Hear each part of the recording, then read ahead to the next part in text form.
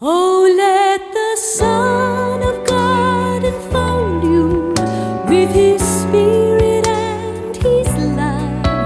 Let Him fill your heart and satisfy your soul. Oh, let Him have the things that hold you, and His Spirit like a dove will descend upon your life and make you whole. Welcome to the Word for Today, featuring the Bible teaching of Pastor Chuck Smith, founder of the Calvary Chapel Movement. This in-depth one-hour radio broadcast features a verse-by-verse study through the entire Bible, as originally taught by Pastor Chuck. Our study today picks up in the book of Matthew, chapter 28, verse 18, as we follow along with today's lesson. Jesus is holding the material world together. One day He's going to relax.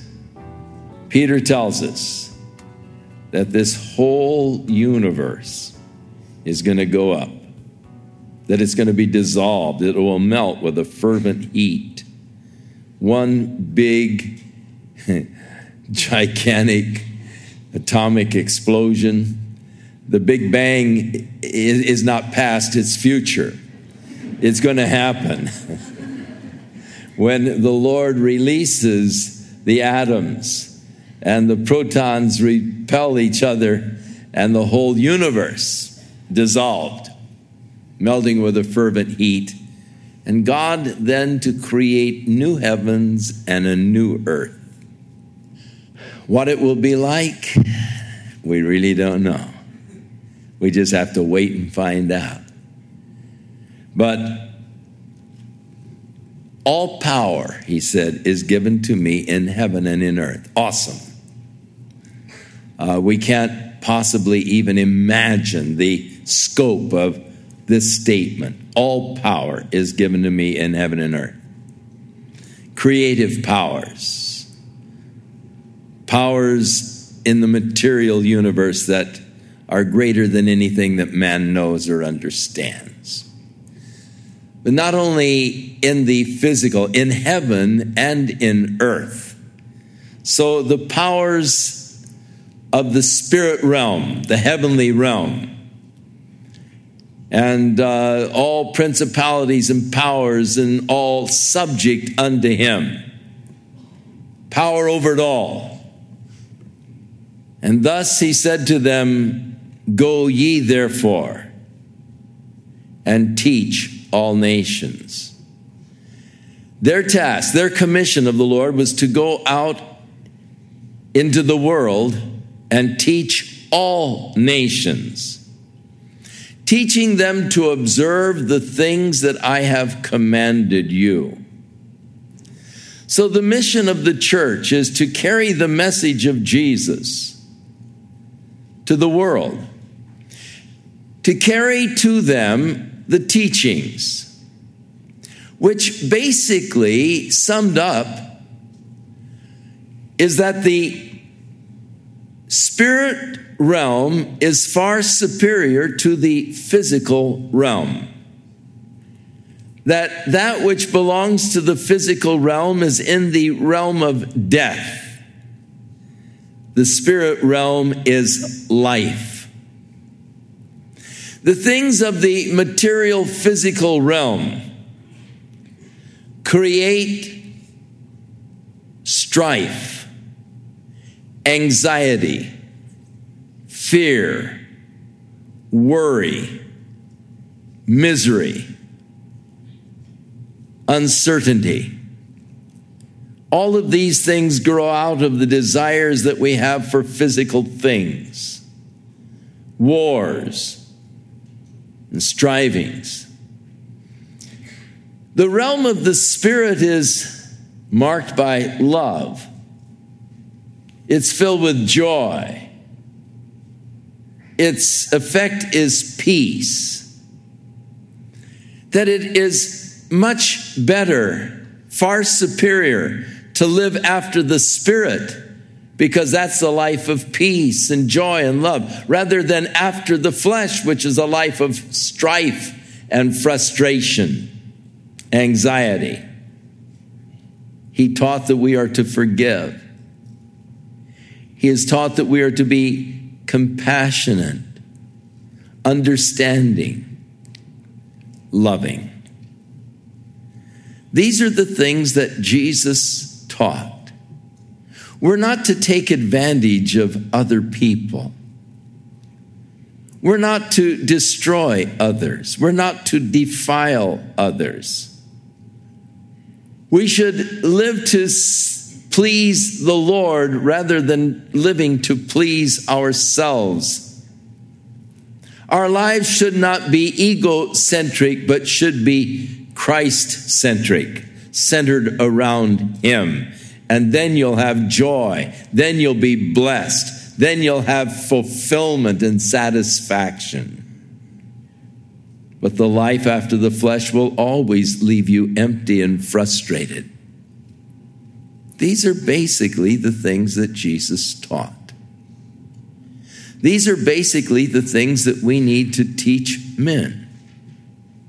That you'll never find satisfaction in a life of the flesh. It leads to pain, misery, fightings, wars.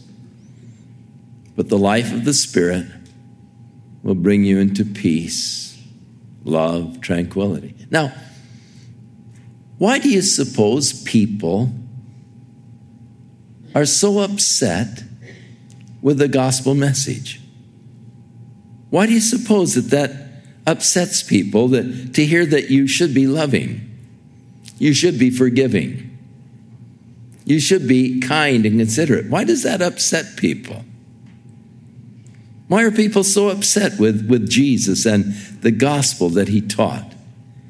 You know, there are many people that are just plain antagonistic towards the teaching of Jesus. They don't want to hear it. They get upset when you start to talk about Jesus. Why? Well, it must be that they are egocentric. They are out for themselves. They are living after the flesh, and they are drawn to that life of the flesh, and they don't want to hear something else because it might make them feel guilty for what they are doing. So you're trying to pass your moral standards onto us. And you have no right to tell us what we should do or shouldn't do.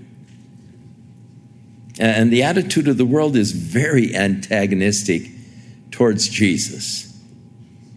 But yet, we have been commissioned to go and tell people. Now, though many people are indeed antagonistic, there are some who are so miserable that they're ready to hear. They want something different. They've tasted of the world and found that it was empty. And they are really longing to hear a message of hope because they've lost hope. They're longing for love. They're tired of all of the bickering and the fighting and all, and they long for peace. And they're just waiting for someone to give them the message of the love and the peace that Jesus brings. So we're to share with all people. We're to be His witnesses. We're not to convince all people. That isn't what we've been asked to do, just to bear witness to all people. And whether or not they accept or reject the witness is in their court. It's my obligation to let them know the truth.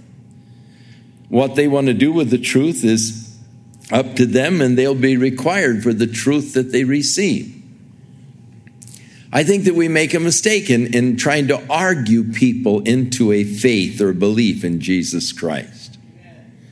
I think, though, that a lot of people are mistaken as to what Jesus is all about and what Jesus really taught. I think that, unfortunately, Many people have been observing people who have claimed to be Christians and have not seen much difference between them and what they are. And thus the message of Christianity has been hurt by the fact that people who claim to be Christians still are doing things that the person in the world is doing. They still are striving. They're still after, living after the material things of life and egocentric and all. And so they say, well, what makes you any different from me? So we need to be living epistles. We need our lives to be examples unto the world of the difference that Jesus makes when we surrender ourselves to him. So go is the commission, and teach all nations, baptizing them in the name of the Father and of the Son and of the Holy Spirit. Now, the Father is not a name, Son is not a name, Holy Spirit is not a name. Baptizing them in the name of the Father, the Son, and the Holy Spirit. In the New Testament, we find that in the book of Acts, they were baptizing them in the name of Jesus, Jehovah Shua. However, this formula of Father, Son, and Holy Spirit was probably being also used. And when we baptize people, we usually say, I baptize you in the name of Jesus, in the name of the Father, Son, and Holy Spirit. We cover all the bases. Because there are those who are United Pentecostal Church of God, and they say, if you haven't been baptized in the name of Jesus, you haven't been baptized. And they confuse young believers. So that's why I say, in the name of Jesus, in the name of the Father, Son, and Holy Spirit, in case they get hold of some of these rabid people who love to argue and confuse. They say, well, how are you baptized? Were you baptized in the name of Jesus? Oh, yeah. And so it leaves the people without any further argument. But you remember when Paul came to the church of Ephesus and he saw that there seemed to be something lacking in their experience. And in trying to probe for what's missing here, he said, did you receive the Holy Spirit when you believed? They said, Holy Spirit? We've not heard about the Holy Spirit. Haven't heard about the Holy Spirit. How were you baptized? You see, it evidently was the formula that they were using, because why would he question how were you baptized when they said they hadn't heard of the Holy Spirit? Had they been baptized in the name of the Father, Son, and Holy Spirit, that was the common practice, then they would have heard at least of the Holy Spirit. So how were you then baptized when they said we had never heard of the Holy Spirit? So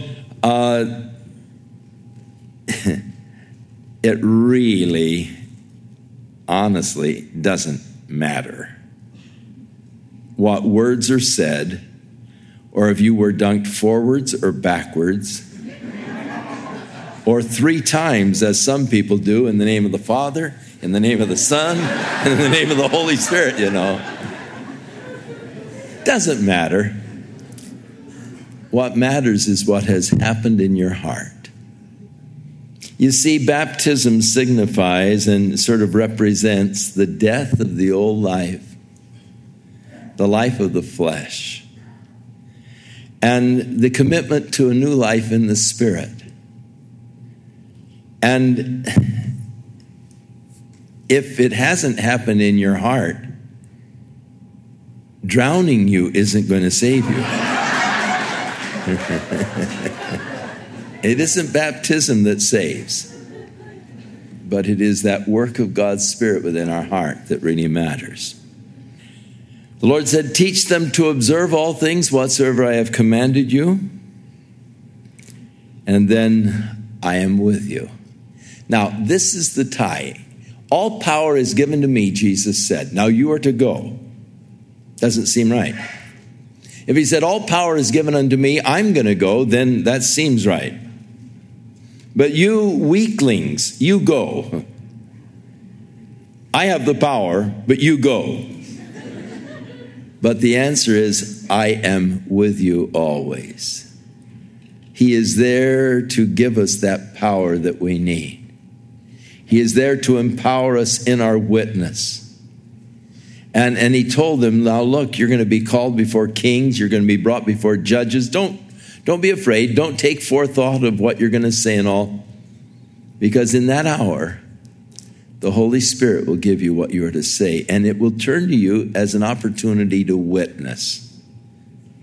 And so every time they were brought before the councils, the judges, the kings, they used it as an opportunity to witness for Jesus Christ. Look at Paul the Apostle before King Agrippa.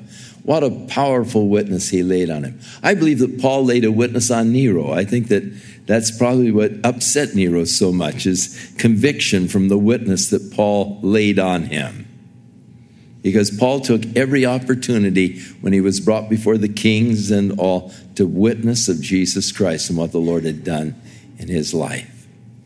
So, I am with you always, even to the end of the world, which is the age. So the promise is the Lord's presence with us. Here we are approaching the end of the age, and we're getting so close. We're getting so close. We're moving towards it. We're getting towards the end of the age, but that's great. He said he'll be with us even to the end of the age. The Gospel according to Mark. John Mark was a nephew of Barnabas. He was a young man, a young boy actually, during the public ministry of Jesus. Thought to be around 12 years old at the time of the crucifixion. John Mark gives to us an interesting insight concerning when Jesus was arrested in the Garden of Gethsemane. How that they grabbed a young boy there in the garden who wriggled free and fled from the garden. And it is believed that John is giving there a personal testimony of what happened to him. He went with Paul and Barnabas on the first missionary journey. However, he left them and did not continue the first journey with them. When Paul and Barnabas were ready to head out on the second missionary journey, Barnabas wanted to take his nephew Mark again, but Paul objected. And there came a dispute between Paul and Barnabas over the issue of taking Mark.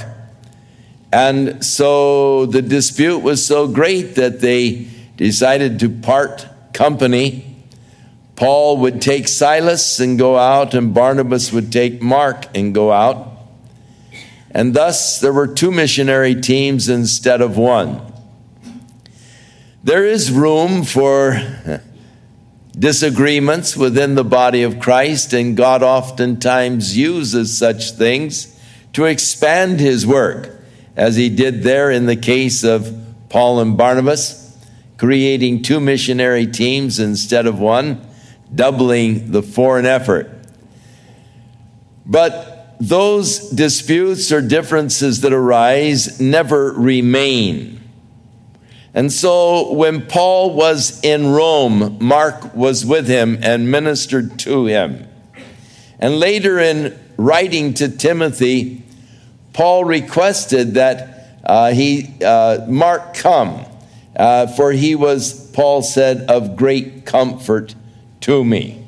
So he is the author of this book that is titled The Gospel According to Mark. Mark was too young to really be a full eyewitness to these accounts.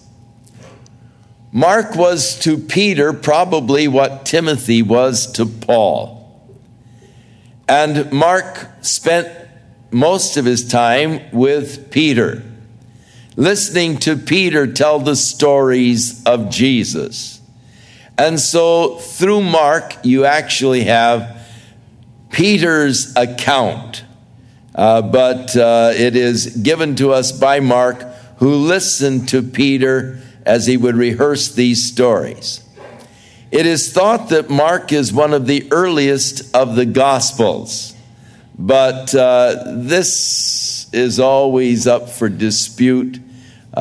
These men are always trying to split hairs, and it really doesn't make any difference which one was first or whatever. But that's what the general opinion of the scholarship is. In the Gospel of Mark, we find Jesus presented as the servant of God.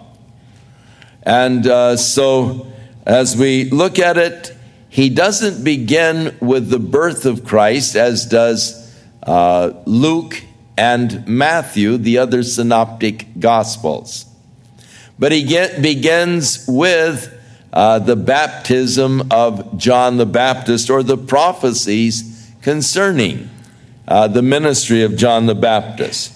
So the beginning of the gospel of Jesus Christ, the Son of God. The gospel means good news. This is the beginning of the good news of Jesus Christ, the Son of God.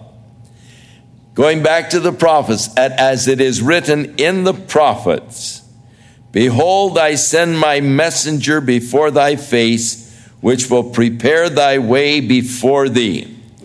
This is from Malachi chapter 3.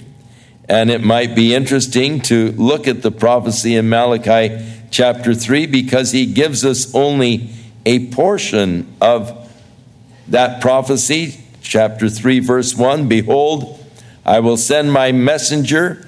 He shall prepare the way before me, and the Lord whom ye seek shall suddenly come to his temple. So here, the Messiah that they were seeking will suddenly come to his temple. The messenger, John the Baptist, will come to prepare the way, and the Lord whom ye seek will then come to his temple, even the messenger of the covenant whom ye delight in. Behold, he shall come, saith Jehovah of hosts. So, taking the prophecy of Malachi concerning the forerunner, and then turning to Isaiah. Verse 3, the voice of one crying in the wilderness, prepare ye the way of Jehovah, make his paths straight. So again, turning back to Isaiah chapter 40, he takes this prophecy of Isaiah in which he calls them to prepare ye the way of the Lord. The voice, verse 3, of him that crieth in the wilderness, prepare the way of Jehovah. Make straight in the desert a highway for our God. Every valley shall be exalted, every mountain and hill shall be made low. Now, notice this. The prophecy of Isaiah, prepare the way of Jehovah. Who was John preparing the way for? Who did he come to prepare the way for? Jesus, who is Jehovah, Shua. Jehovah's Witnesses, if they really understood a little more of the scriptures, would have great difficulty with this. But unfortunately, they don't understand the scriptures that well. And they pass over something like this. But when you go back to the prophecy in Isaiah, this word in the Greek kurios, in the Hebrew, is Jehovah. Prepare the way of Jehovah, make his paths straight. They say that oftentimes when kings would travel through their provinces, that they would have those that would go before them to prepare the highways for the king's coming, to straighten out the crooked places, to fill in the culverts, the valleys, and to take down the mountains. That is, to prepare the highway for the king. And that is what John the Baptist was doing in a spiritual sense, preparing the way for the coming of the king. So John did baptize in the wilderness and preached the baptism of repentance for the remission of sins. And there went out unto him all the land of Judea, and they of Jerusalem, and were all baptized of him in the river of Jordan, confessing their sins. John the Baptist, the greatest prophet of the Old Covenant. Of all of the prophets that have arisen, there was none greater than John. During the ministry of John the Baptist, there was a tremendous spiritual awakening among the common people. Somehow John was attractive to them, and they went out to be baptized by John. John appeared to be quite a character. He was clothed with camel's hair, which could not be comfortable, and with a girdle of skin about his loins, and he did eat locusts and wild honey. And so sort of an ascetic and interesting character out in the wilderness, in the area of the Jordan River, near, not too far from Jericho, near Anan, baptizing, and multitudes of people coming out of Judea, having heard of this ministry of John the Baptist. It was a time of spiritual awakening among the common people. But among the religious leaders, there was tremendous skepticism.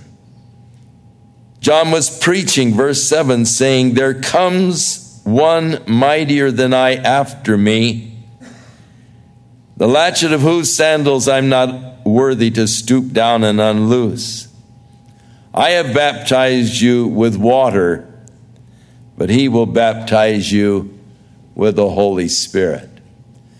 So John's prophecy concerning Jesus, I have baptized you with water. He will baptize you with the Holy Spirit. Two baptisms. The baptism of John, baptism of repentance for the remission of sins. John was the one baptizing. Water was the element in which they were being baptized. John is saying, there's one who's coming after me. He's mightier than I am. I'm not worthy really to stoop down and untie his shoe. He's going to baptize you with the Holy Spirit. So this second baptism is the baptism in the Holy Spirit. It is a baptism of power. You will receive power, Jesus said, when the Holy Spirit has come upon you, and you will be witnesses unto me. Jesus, notice, is the baptizer. He will baptize you. The Holy Spirit is the element in which one is baptized by Jesus. So the thought as water baptism, the submerging in the water, the being just immersed in water, so Jesus just immerging us in the Holy Spirit as he baptizes us with the Holy Spirit. It came to pass in those days, as John was baptizing, that Jesus came from Nazareth of Galilee and was baptized of John in Jordan. Jesus was thought to be about 30 years old at this time. He had been spending his life in Nazareth in obscurity.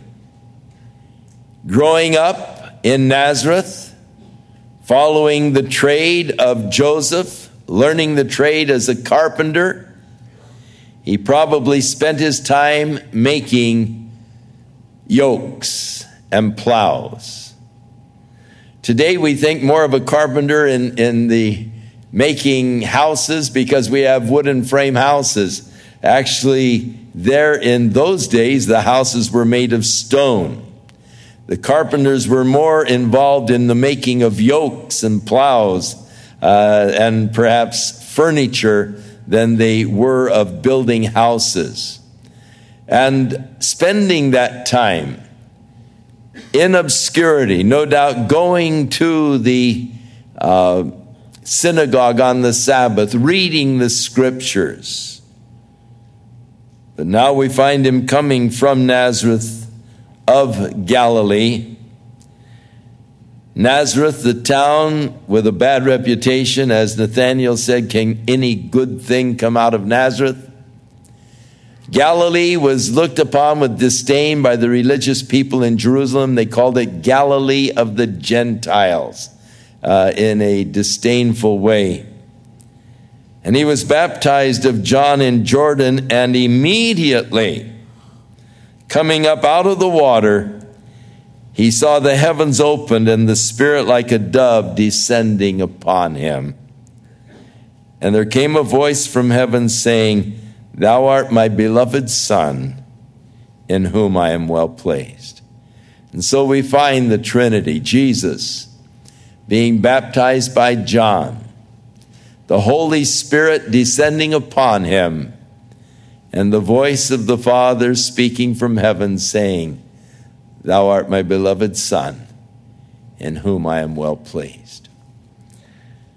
There is a group that is known as the Jesus-only people, and they affirm that Jesus is the only one, that he is the Father, he is the Son, he is the Holy Spirit.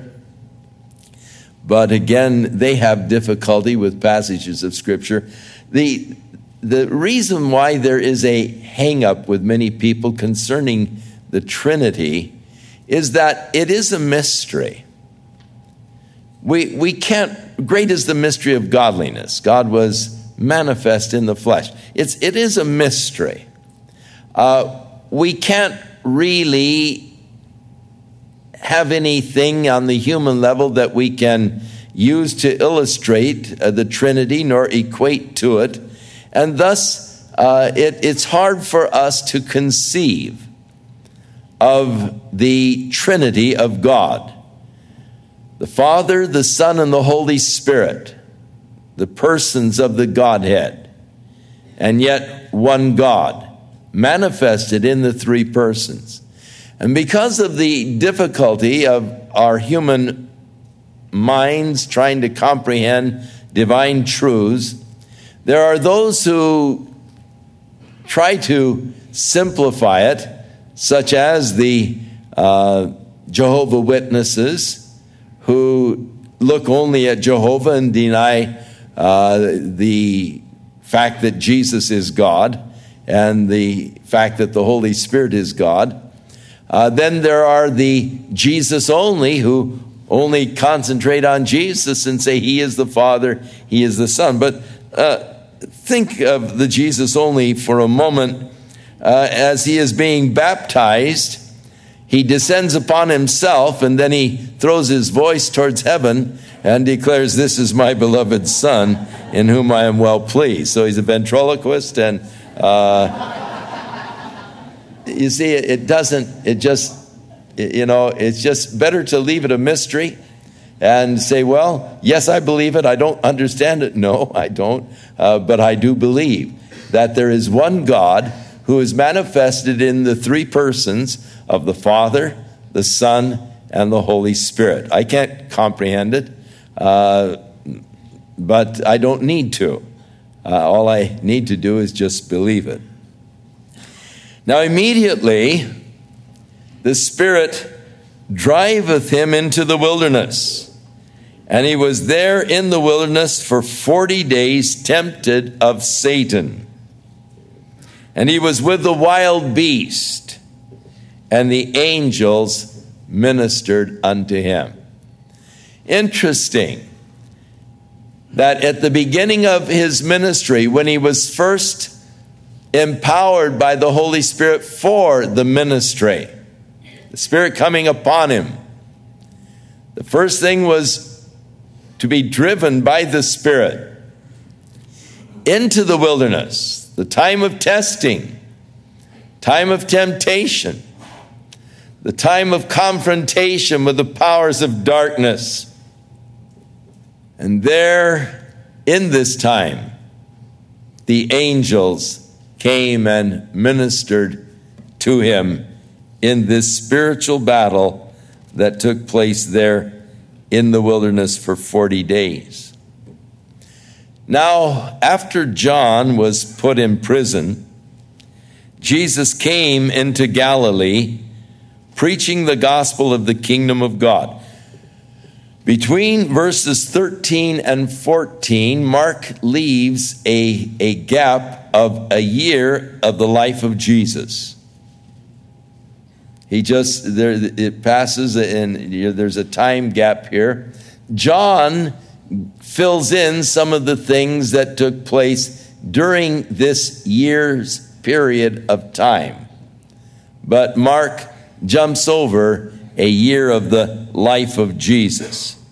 And so after John was put in prison, Jesus came into Galilee preaching the gospel or the good news of the kingdom of God and saying, the time is fulfilled and the kingdom of God is at hand.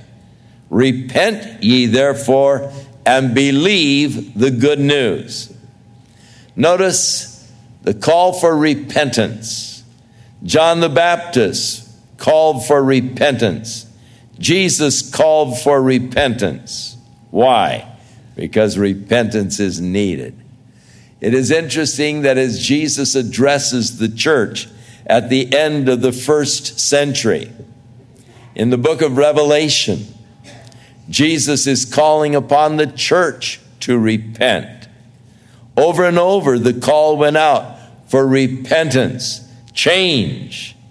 And I'm sure that if Jesus was speaking to the church today, if he would write a letter to us today, as he did to the 7 churches in the book of Revelation, I am certain that he would point out the flaws, the weaknesses, the places where we have fallen short. And I'm sure that his message today to many of us would be that of repentance, to turn and to become everything he wants his church to be. Now, as he walked by the Sea of Galilee, he saw Simon and Andrew, his brother, and they were casting a net into the sea, for they were fishermen. And Jesus said unto them, Come ye after me, I'll make you to be fishers of men. And immediately they forsook their nets and followed him. When he had gone a little further up the beach, he saw James, the son of Zebedee, and John his brother, who were in the ship mending their nets. Simon and Andrew were casting out their nets. John and his brother James were mending their nets. And immediately he called them, and they left their father Zebedee with the hired servants, and they went after Jesus. So he is beginning now to draw around himself those men who he would later name as apostles and who he would place in charge of overseeing the church and spreading the gospel into all the world. Normal people, men who were fishermen there at the Sea of Galilee. Interesting, he didn't go to the religious schools in Jerusalem. He didn't go to Gamaliel to find out his finest students. But he went around the Sea of Galilee gathering just plain, ordinary people, fishermen, to place upon them the charge of taking the gospel to all the world. And they went into Capernaum, where he was, of course, to spend the bulk of his ministry in the Galilee region. And immediately on the Sabbath day, he entered into the synagogue and taught. And they were astonished at his doctrine, for he taught them as one that had authority and not as the scribes. This also we read at the conclusion of the Sermon on the Mount. They were amazed at the teaching style of Jesus, because he taught as one who had authority, not as the scribes. Whenever the scribes would teach, they would never say anything with real authority. They would say, well, Rabbi Hillel interprets it this way, and Rabbi Eliezer interprets this way, and they would just always be quoting what some rabbi said. Much like today, you go to many churches and you can find out what the different psychologists say. And it's just not teaching with real authority the Word of God. Now, in the Sermon on the Mount, Jesus said, you have heard that it hath been said, but I say unto you. And he was teaching with authority. You've heard that this is what they say, but I'm saying to you. And so they were amazed at his teaching method, because he taught with authority, something they had not heard before. The Word of God being taught with authority. This is what God declares. This is what God says. And he was teaching with authority. And there was in the synagogue a man with an unclean spirit, and he cried out, saying, let us alone. Interesting. Let us alone. That is always what the evil cries out. A man with an unclean spirit crying out, let us alone. A little over a year ago, we had a demonstration here at the church, because we had men from our church, I guess a couple of years ago now, we had men from our church that were going up to West Hollywood to witness and to teach Bible studies in that community that is dominated by the gay faction. And as the result of their anger against these men who were going up and witnessing, they came down to demonstrate here at the church. Unfortunately, I was in Hawaii at the time. The Lord knew better than to leave me here with that kind of a demonstration. And my son, who is a cooler sort, was in the pulpit that Sunday morning. But it is interesting, as I looked at some of the videos of the demonstration, the cry was, let us alone. Let us alone. Evil doesn't like to be confronted. They want to be left alone.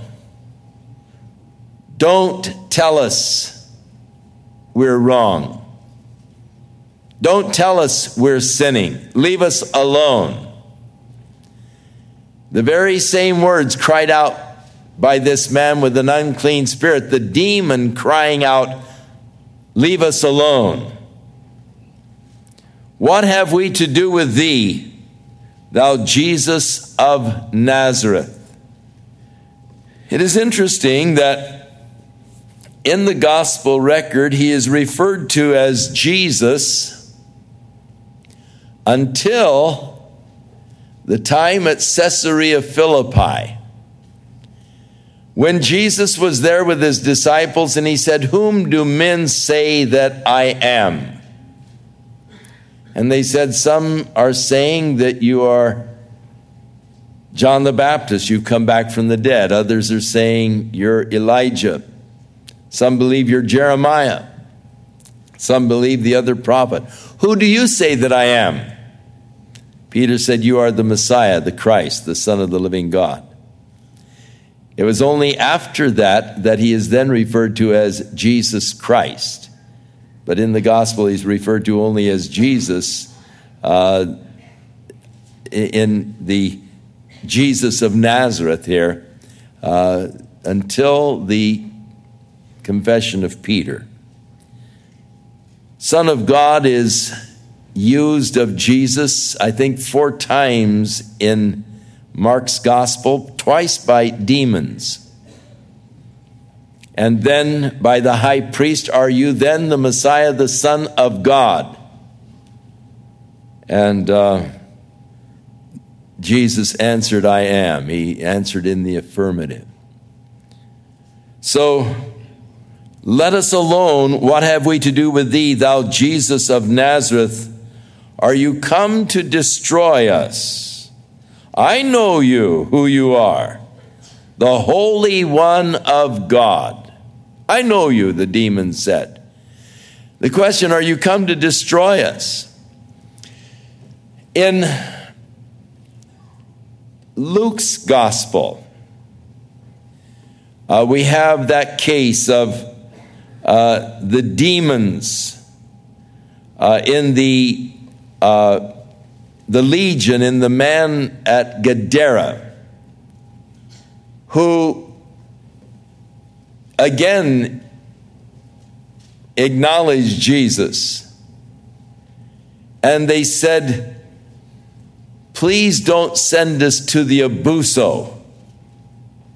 And Jesus then, you remember, gave them leave, and they entered into the herd of swine that were there on the side of the mountain at the Sea of Galilee, and they stampeded on down in the sea and were drowned. The demons recognized the authority that Jesus had over them. All power, he said, is given to me in heaven and in earth. And even while on the earth, he had power over the unclean spirits. They recognized that. They acknowledged that. Here the question, have you come to destroy us? We know who you are, the Holy One of God. And Jesus rebuked him, that is the unclean spirit, and said, hold your peace and come out of him.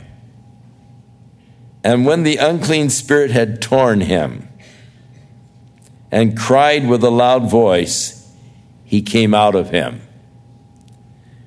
And they were all amazed, inasmuch as they questioned among themselves, saying, what is this thing? What new doctrine is this? Not only did he teach with authority, for with authority he commands even the unclean spirits, and they obey him. So there began to be a real stir among the people, marveling at the way he taught with real authority, and marveling at the way he dealt with unclean spirits with great authority. What kind of power is this? Who is this man who commands the unclean spirits and they submit to him? And so immediately his fame spread abroad throughout all of the region of the Galilee. And forthwith, when they were come out of the synagogue, that is on this Sabbath day, they entered into the house of Simon and Andrew with James and John. Forthwith, the idea is right outside of the synagogue. So it is thought that the house of Simon Peter was adjacent near to the synagogue in Capernaum. And as the result, when you go to Capernaum today, to the synagogue that is there, which is a 2nd century synagogue built over the ruins of the synagogue of Jesus' day, just outside of that synagogue, they have built what looks like a flying saucer over the top of what they call the house of Peter. And this church that they have built is a fairly new church. It's only in the last few years. It used to be that we could go there and this modernistic style church was not there, but they would point to this one house that had a sign on it, the house of Simon Peter. Now they've built this church over the top of it. But just whether or not that's authentic is, way out. But evidently his house was near the synagogue there. And so as we're in Israel, I'll often say to the people, we are close to the spot, somewhere in this area it happened. But don't get too wrapped up in the fact that a church is built and it's called the Church of the Loaves and the Fishes and so forth, because interestingly enough, the Church of the Loaves and the Fishes is been constructed at Magdala, and actually the miracle of the loaves and fishes took place across the lake in Bethsaida. So it was hard to get over there, though, before they had the bridge across the Jordan River, so it was more simple to just build the church right there at Magdala and say this is the Church of the Loaves and the Fishes.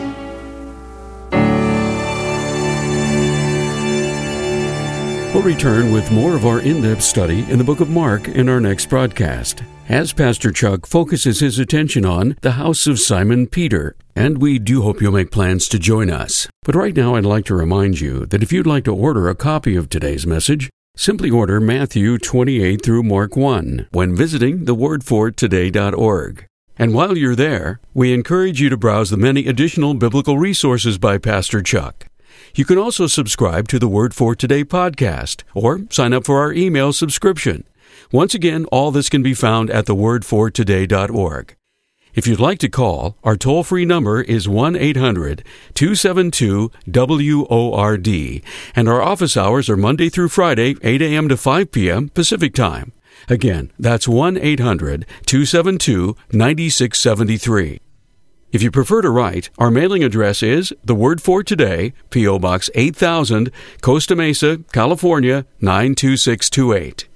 And now, on behalf of The Word for Today, we'd like to thank all of you who share in supporting this ministry with your prayers and financial support. And be sure and join us again next time as Pastor Chuck continues his verse-by-verse study through the Bible. That's right here on the next edition of The Word for Today. And now, once again, here's Pastor Chuck. Father, we thank you for the promise of the presence of Jesus Christ with us, right down to the closeout of this age. Lord, help us to become more aware of your presence all the time.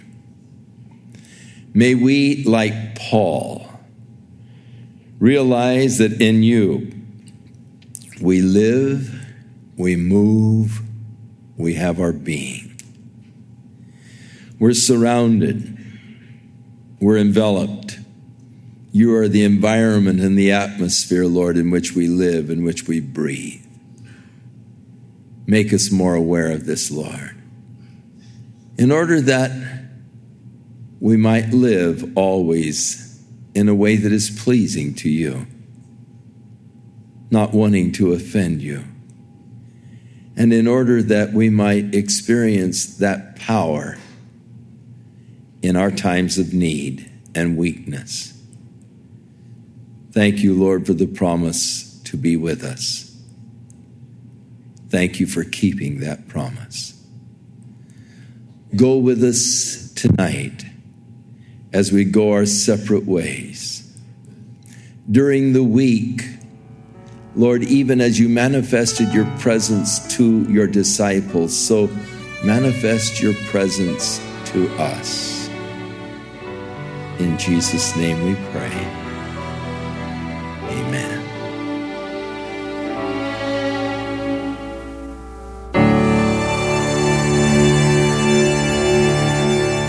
This program has been sponsored by Calvary Chapel of Costa Mesa, California.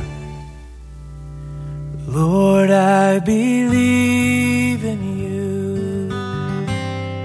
I'll always believe in you. It is by faith that you've been walking into one level of spiritual maturity to another. Faith is the key to a successful Christian life. And that is why the Word of God tells us, without faith, it's impossible to please God. It was faith that led Abraham into the land of promise. It was faith that led the children of Israel through the Red Sea. It was faith that enabled Peter to step out of the boat and to walk on water. The question is, what might faith do in you? To order a copy of Pastor Chuck's book, Faith, or to preview a chapter for free online, visit thewordfortoday.org or call 800-272-9673.